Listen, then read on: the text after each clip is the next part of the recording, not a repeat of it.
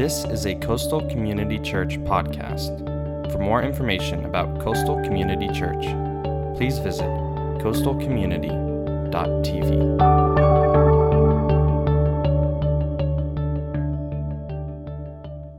Well, good morning, Coastal. How y'all doing this morning? Awesome. Well, my name is TJ, and I'm one of the pastors here. We're so glad that you're here with us as we continue the series called Is There an App for That? We've been talking about some of the spiritual disciplines that we need in order to grow in our relationship with God. And over the last couple of weeks, we've been talking about some different things. You know, God has been doing some incredible things here at our church, and we've been seeing a whole bunch of people give their lives to Christ over the last couple of weeks. And a couple of weeks ago, we did a message on baptism. We saw a whole bunch of people go out and profess their faith through water baptism. And last week, we dove in and we talked about how do we get to really know God, and what does that look like on a daily basis as far as getting into God's Word and understanding that God's written Word is very, very important. It's very, very vital for our spiritual lives. If we want to know where we're going to go in life, one of the best ways we can look is what God has already said about our lives. And the Bible is a great aspect to dive into and to learn from and to really grow in. And this week, we're going to be talking about a subject that I love. But before we dive into that, I just got a question because, you know, we're talking about apps and we're talking about technology and all these different things. How many of you guys out there, you're a techie? You know, you love technology, you love gadgets, you know, like you go to Best Buy and play with stuff for fun.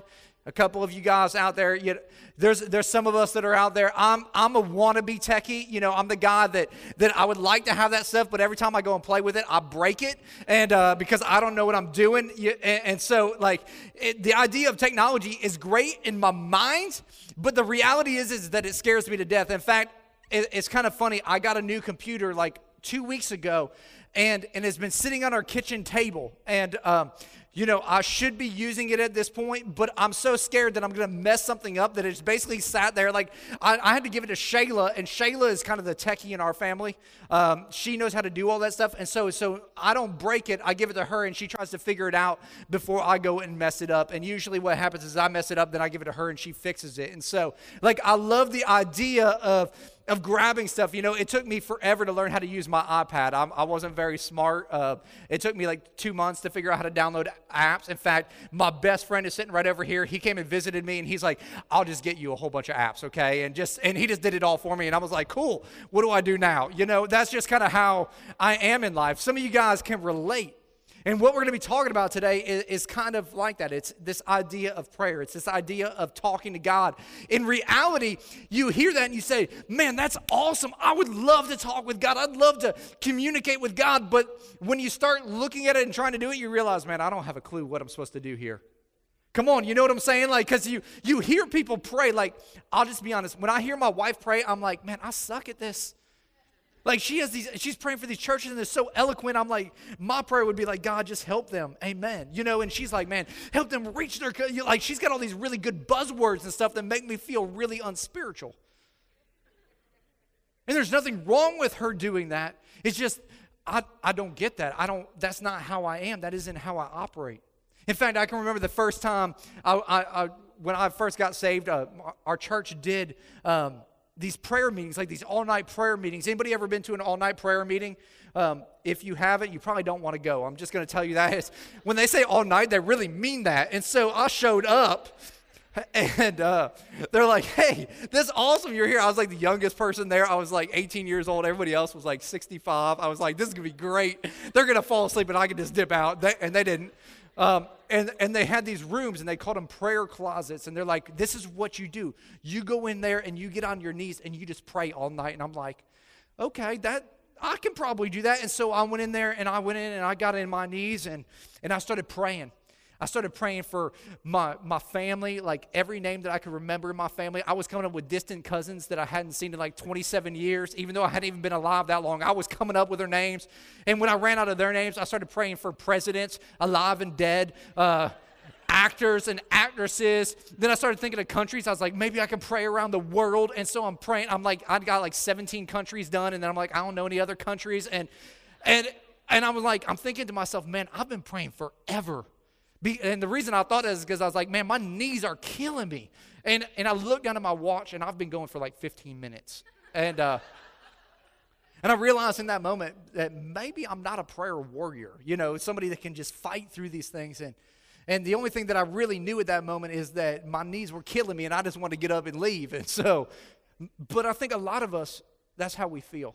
We feel like, man, there's all these rituals, there's all these things that we have to go and do, and we got to get in these positions, and we got to have all this language, and we got to have all these things down in order to really experience what prayer is all about. And I found this statement that I read in a book by Chuck Swindoll, who's a famous pastor. He was the president of Dallas Theological Seminary, and this is what he says about prayer. He said, to be painfully honest with most of the stuff that I've ever read or heard about prayer has either left me under 1.5 tons truckload of guilt, or wearied me with pious-sounding phrases and meaningless God talk. Without trying to sound ultra-cynical, I frequently walked away thinking, who needs this? Because I didn't spend 2 or 3 grueling hours a day on my knees as Dr. So-and-so did, or because I failed just to say things the right way, whatever that means, or because I wasn't able to weave several scripture verses through my prayer, or because I had not been successful in moving mountains, I picked up the distinct impression that I was out to lunch when it came to this part of my spiritual life. It seemed almost spooky, mystical, dare I say even a little superstitious. A lot of verbal mumbo-jumbo laced with some secret jargon that some people had and others didn't. And I definitely didn't. Some of us, we can relate to that. I know when I read that for the first time, I could totally relate to that because I didn't know all the special Christianese that everybody else had. I didn't know when to say praise the Lord and hallelujah and all those other things that people say that really understand God and church. And I just looked at this and I thought, man, I'm just jacked up when it comes to this. And I don't think God created prayer, this idea of us getting to know God and God knowing us, to create all this guilt in our lives. I don't think that that's what this was all about at all. I don't think that was God's intention. I don't think that was Jesus' intention. In fact, if you start to look at the life of Jesus, all that you see is Jesus wrecking the theories of people.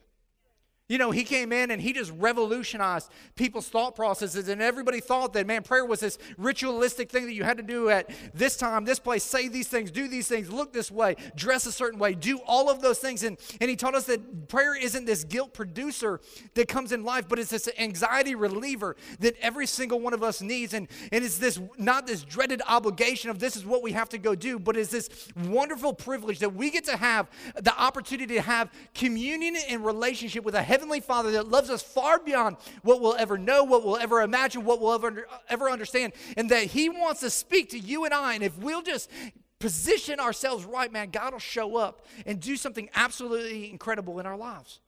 And so what I want to do today is I just kind of want to throw out all the things that you know about prayer.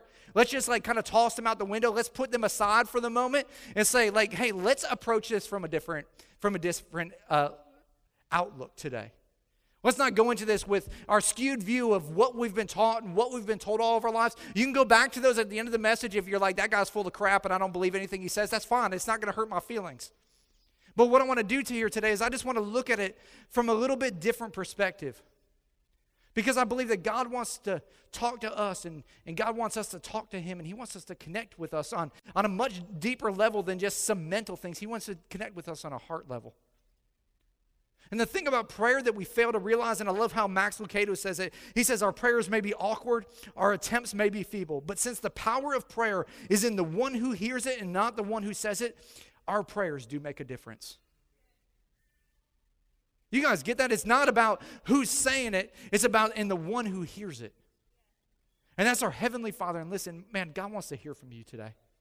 God wants to talk to you today. And I know that sounds spooky and that sounds weird, but I'm serious, man. God wants to show up in your lives. And last week we talked about God's written word and how God speaks to us through His written word. And this is a powerful way for God to speak to you. But God also speaks to you through His spoken word, through us communing with God. That's why in John 10:4 it says, Jesus said this. He said, when He brought out all His own, He goes on ahead of them, talking about Jesus, and His sheep follow Him because they know His voice.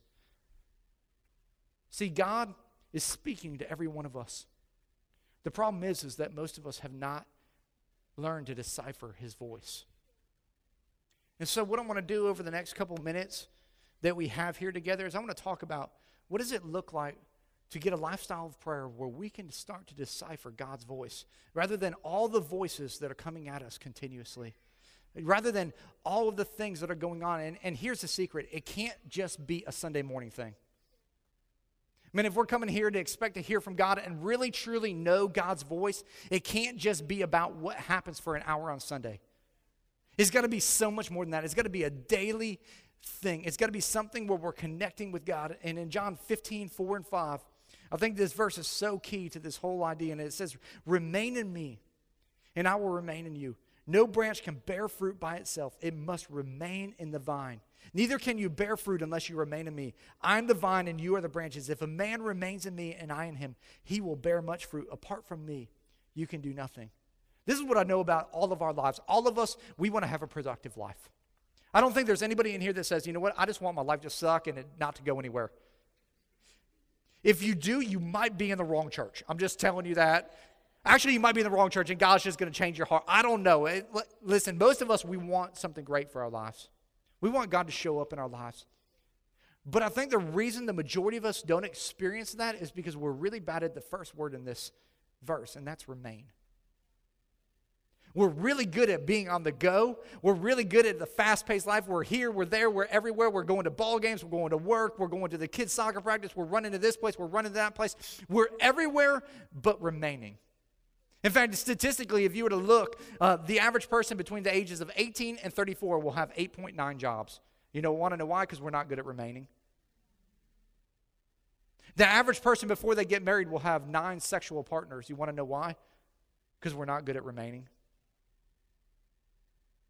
And we wonder why we have so much junk in our lives. The average person, financially, has $16,287, and I think I don't forget the last amount of cents.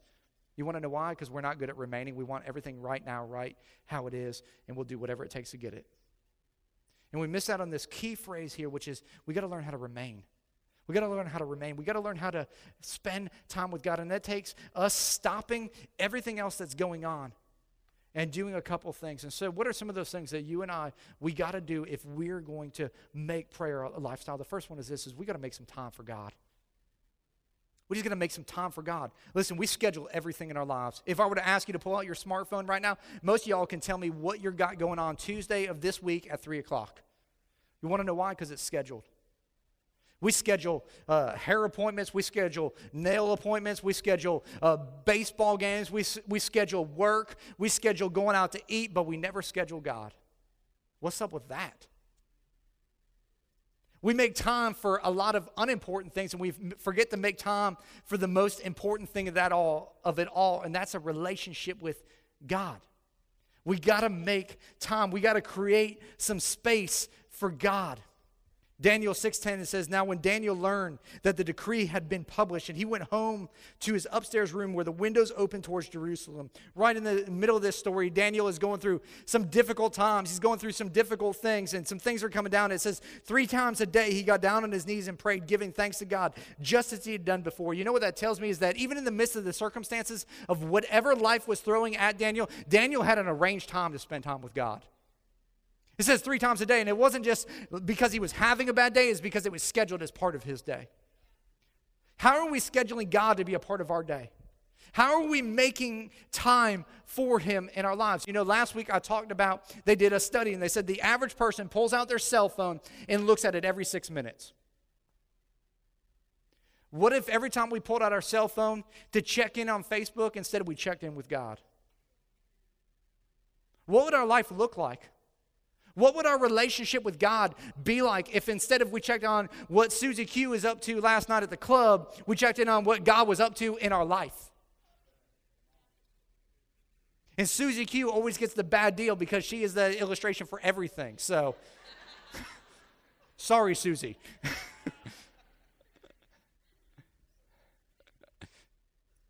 But we gotta choose some time with God. We also got to find a place for God. You know, there's so many distractions in life. It's so easy to get distracted today. We got so many things going on. We got deadlines, we got quotas, we got agendas, we've got schedules, we've got all these different things. We've got cell phones going off, we've got emails binging in, we've got all these things. We got phones ringing. We have so many things that distract us, and there's got to be an opportunity and a place where we say, you know what, I'm going to put all the distractions aside, and I'm going to find some quality time for God. Away from those things where I shut the phone off, where I turn the TV off, where I let the internet go out and I just spend some time with God, and where it's a place where it's conducive for God to show up and me to show up to meet God. And a lot of us, we don't do that because we don't make time. And if we don't make time, there's never a place for that. But we got to find a place. There's a place in our house there's a room in our house. It's kind of the junk room. Most of you guys probably have one of those rooms. It's the room where we throw all the junk. But in there's also a couch in our house. And really nothing else goes on in that room besides us spending time with God. You want to know why? Because we created a place in our home because we wanted to have a place where we could go to meet with God. Where's the place where you're meeting with God? Is it just here on Sunday morning, or is there some place in your work? Is there some sort of prayer closet weird thing that you have? Maybe for you, it's going out into nature. Maybe for some of you, maybe your place is, maybe you say on Wednesday mornings at 6:30 when we have early morning prayer at the church offices, I'm going to show up to that place that's conducive where there's maybe some worship music playing and some people praying that's going to inspire me to pray. But we have got to find not only time in our lives, but we've got to find a place where we can go and meet with God. And then when we go to meet with God, we got to have a plan. I think one of the reasons people don't do well in the prayer life is because they don't have a clue what they're doing when they go to pray. Anybody else ever feel that way? Like I walk into there and I'm like, man, I don't know what I'm supposed to say now. Like I've said everything that I know how to say. That's how I felt that first time I went to a prayer meeting. Like I got it all out in 15 minutes. Like what do I do now? Nobody gave me a plan. And so over the next couple of minutes, what I want to do is I'm going to give you kind of a baseline for you to pray. Because there's a lot of different prayers that people pray. None of them are bad. Some of them are recited. You've probably heard of the one called the Lord's Prayer. If you grew up in Catholic church like I did, you've probably heard of the Lord's Prayer. Anybody heard of the Lord's Prayer? Our Father. See, you guys know it. At least a percentage of you. The rest of you are just like, just say watermelon over and over again. It's all good. You can act like you know it because that's what you're doing when you're praying. You're just like, oh, I don't know what I'm doing. Listen, a lot of us don't. I didn't know. And there's value in reciting prayers like that, but I think there's value in also understanding the reason why Jesus said, when he said to his disciples, hey, I'll teach you how to pray. He was giving them not a prayer for them to recite, but a model for them to live by. And I think there's a really good model that we can take a look at, and there's some dimensions to prayer that I want to share with you today. And I want to share with you 3 dimensions of prayer. And we're going to talk about God, and God is so vast, and he's so big. It talks about God as 3 in 1. He's Father, Son, and Holy Spirit, and that it's called the Trinity. And listen, I've been a Christ follower for a long time. This still confuses me. It's okay if it doesn't make sense to you. It doesn't make sense to me all the time, but this is what I know. I don't want to serve and believe in a God that I can figure out. And if you want to serve and believe a God that you can figure out, he ain't much of a God, is he? I want a God that's not finite to my ability, but is infinite in capacity. And I believe that's what our God is. And so, in a verse here in 2 Corinthians 13:14, it says this, and Paul is given this benediction. He's talking about the different roles of God and the 3 persons that he is. And it says this, may the grace of the Lord Jesus Christ and the love of the God and the fellowship of the Holy Spirit be with you. He's saying, see, there's the Father, there's the Son, and then there's the Holy Spirit. They're the same, but they have different roles in your lives. And I believe that they have some different roles in our prayer life. And if we'll understand the roles that they play in our lives, it'll help us as we pray and connect with God. And so I want to read it in the Message version because I just really like how it says it there, and it's just better for me, so we're going to roll with it. It says, the amazing grace of the Master, Jesus Christ, the extravagant love of God, and the intimate friendship of the Holy Spirit be with you all. See, God wants all 3 of them to be with us all. But I want to kind of break that down and talk about those. And the first one I want to talk about is the amazing grace of Jesus. The amazing grace of Jesus, because what we should do when we pray to God, the first thing we should do is we should connect to the amazing grace of Jesus. And when we're connecting to the amazing grace of Jesus, what the focus is of that whole idea is that we have got to focus on the cross. See, the cross is such a critical role for us to understand, and it's something that we so downplay in our lives, because the reason the cross is so important is because Jesus came to this earth and he lived a life just like you and I. He faced the same temptations that we face. He faced the same adversity that you and I face today. And he said, and he didn't succumb to those things, but he overcame those things. And when he died on the cross for our sins and rose again, he gave us the ability to overcome those things as well. But a lot of times what we're doing is we're fighting those things in life, and we're trying to work through those things on our own without recognizing that God's grace is there to cover over all of those things. And we're trying to work out our own salvation rather than relying on the grace of God that is giving us our salvation. And see, what happens for far too many of us is far too many of us are more concerned about what we're doing for God than just accepting the grace that God has for us. It's not about what we're doing for God. It's about what God already done for us. That's why he says, my grace is sufficient for you, for my power is made perfect in your weakness. See, there's power in his grace, and it's sufficient in the depths of who you are.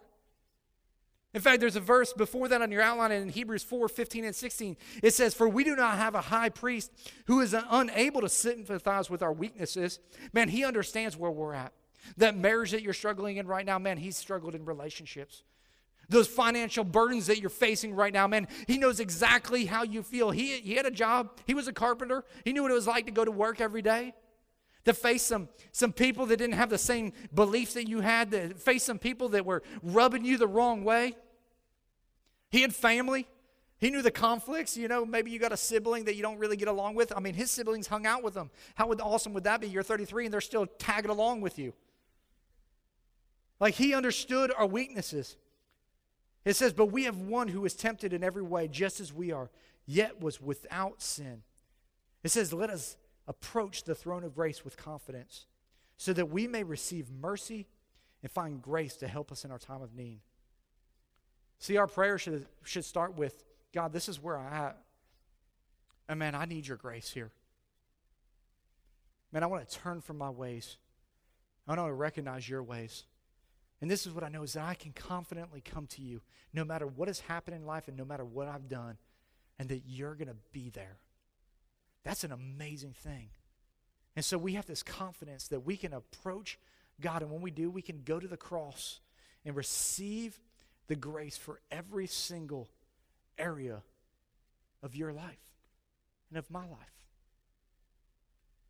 See, this is the first part of prayer, and this is where most people stop. Because this is an easy stopping point right here. It's like, oh man, I told God everything I did wrong, and we miss out on the other two aspects of God. And we miss out on the part of God that is so much greater than just the God that we think is like just pointing a finger at us, looking for everything that we've done wrong. We miss out on the extravagant love of the Father. We miss out on the extravagant love of our Heavenly Father that loves us so much that He would send His Son so that we could have grace. And so when we focus on the extravagant love of the Father, what we need to focus on is we need to focus on worship and submission. We need to focus on worshiping God and submitting ourselves to Him. That's why Jesus, when He prayed that prayer, our Father who art in heaven, hallowed be your name. Man, He was worshiping God, and He's saying, man, God, you are great. You are amazing. He was recognizing His place. See, He didn't have anything to repent of, but what He did have is, man, He had worship for His Father. He had worship for His Father, and He's saying, man, I want to love God, and I'm going to show God.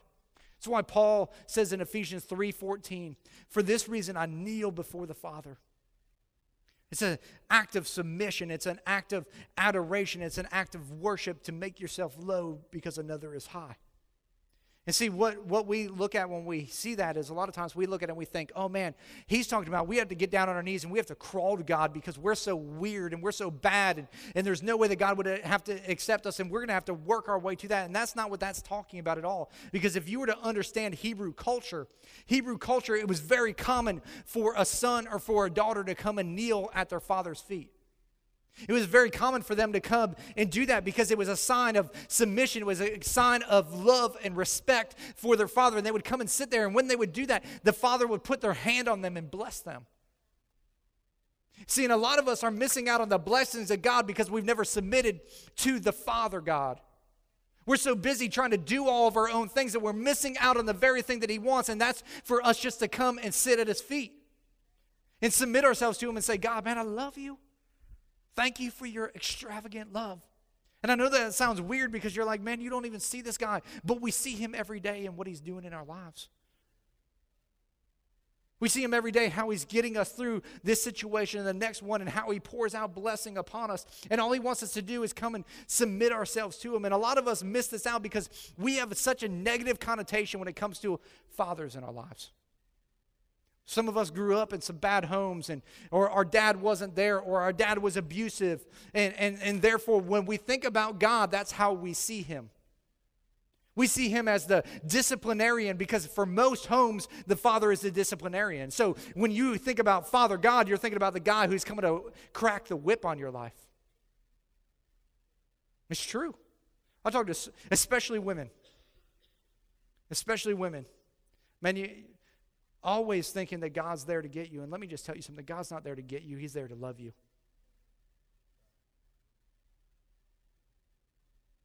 He isn't there to hit you. He's there to hold you. And some of us have got to recognize that, man, we can go to the cross and find this amazing grace through Jesus. And then we go to the Father and we spend some time with Him and we just worship and we submit to Him. And what happens is God shows up in our lives in a great, great way.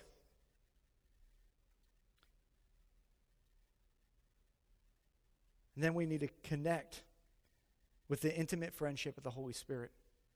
And this is really where I want to spend some time. Because I think this is one of the most important parts for us in prayer is really spending time with the Holy Spirit, because the Holy Spirit is here for relationship. It's here for a relationship. See all that other stuff? That was about us getting rid of our junk and us just sitting back with God. But the Holy Spirit is there for conversation. He's there to be our helper. He's there to be our friend. But we've got to learn to develop a friendship with God. In John 14, 16 and 17, this is Jesus speaking. He says, "And I will ask the Father, and He will give you another counselor to be with you forever, the Spirit of truth." See, what Jesus said on His way out is He said, man, I'm going to send you a counselor, which is the Greek word of parakletos. And what it literally means is it's called to one side. There's going to be somebody who's called to your side to come and to be your advocate, to be your counselor, to be your friend. And this is what will happen is when you learn to develop a relationship with the Holy Spirit. And this is what I know is that, and where we fail a lot of times is that a relationship requires talking, and a relationship requires listening. Most of us, when we go into prayer, you know what we do? We talk. And when we're done talking, what do? We leave or we quit because we think the conversation's over. But if I want to know somebody, you know what I do is I ask them questions. You know what typically when you ask people questions, what they do? They respond. You know what God wants to do with you? He wants you to ask Him questions. You know what the Holy Spirit wants you to do? He wants you to ask Him questions. And if you wait long enough, you know what He'll do? He'll respond.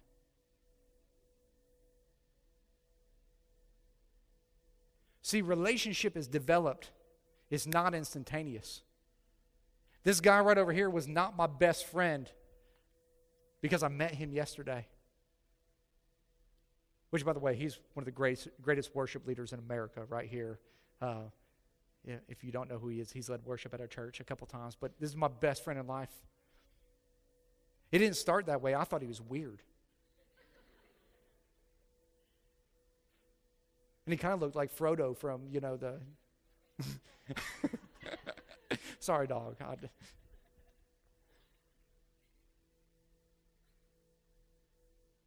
But you know what happened? We started talking. We started asking each other questions. And I can remember one night we were sitting at his house. He was actually living with somebody else, this family that had taken him in. He's the worship leader at our old church. And I remember we sat in this living room till like 3 a.m, just talking, just asking each other questions. And all of a sudden, man, this bond was formed where I knew tons of stuff about him and he knew tons of stuff about me. You know what God wants us to do? He wants us to sit down with him, spend some time, find a place, and develop this relationship. And what will happen for you and I love how Isaiah 40:31 says this. It says, those who wait on the Lord will renew their strength. They will soar on wings like eagles. They will run and not grow weary. They will walk and not faint. What happens when you start to experience a relationship with God, when you start to experience a relationship with the Holy Spirit, is that you'll start to experience his presence. And that same word that's in this verse that says those that wait is that same word of remain. And if you understand anything about an eagle, then this is what you got to know. An eagle sits perched as high as it can be, and it's waiting for what they call thermal air to come through, or a thermal wind. And it sits there and it waits and it remains until this thermal wind comes in. It's this pocket of warm air that an eagle can just jump out off of its perch and just put its wings out, and it will just soar. It doesn't require it to flap its wings. It just allows it to soar. And it says that it can soar up to 30, 50, 75 miles without having to flap its wings, because it's got this wind that carries it. And here's what's happening for a lot of us. A lot of us, we're sitting perched and we're trying to do life on our own. And what happens is we're just like that eagle, except we don't get the wind. We just jump off and we flap our wings. And here's what I learned about the eagle this week is that if an eagle tries to flap its wings to get places, because of its body weight, it will literally kill itself. Some of you, you're literally killing yourselves trying to do everything on your life on your own. You're flapping away and wondering, man, why is this not working for me? Why am I not soaring right now? Because you haven't waited. You haven't taken some time to develop a friendship. Because what the wind that is, that's the presence of God. Because when the presence of God comes into your life and you jump on that and you jump out into it, you know what happens? You're not flapping your wings through trouble. You're soaring above it now. Because you know that you're upheld in God's right hand and he's taking care of your life. And I believe that some of us out there today, we've been doing parts of prayer, but we've probably not been hitting every aspect of who God is, and so we've been missing some things in our lives. This is what I want. I want us as a church, I want us as individuals, man, to have every single part of God that we can have. I don't want us to be lacking in anything. I want us to be fully devoted. That means, man, we're giving it all to him. And if we're going to give it all to him, we got to know all of him. Not just a part of him, not just the cross or not just the Father, but the Father, the Son, and the Holy Spirit. And I believe that God is here today and he's speaking to you. Maybe there's a part in your life that's been missing. Maybe today is the day that you connect with God in that area. Let's pray. This is a Coastal Community Church podcast. For more information about Coastal Community Church, please visit coastalcommunity.tv.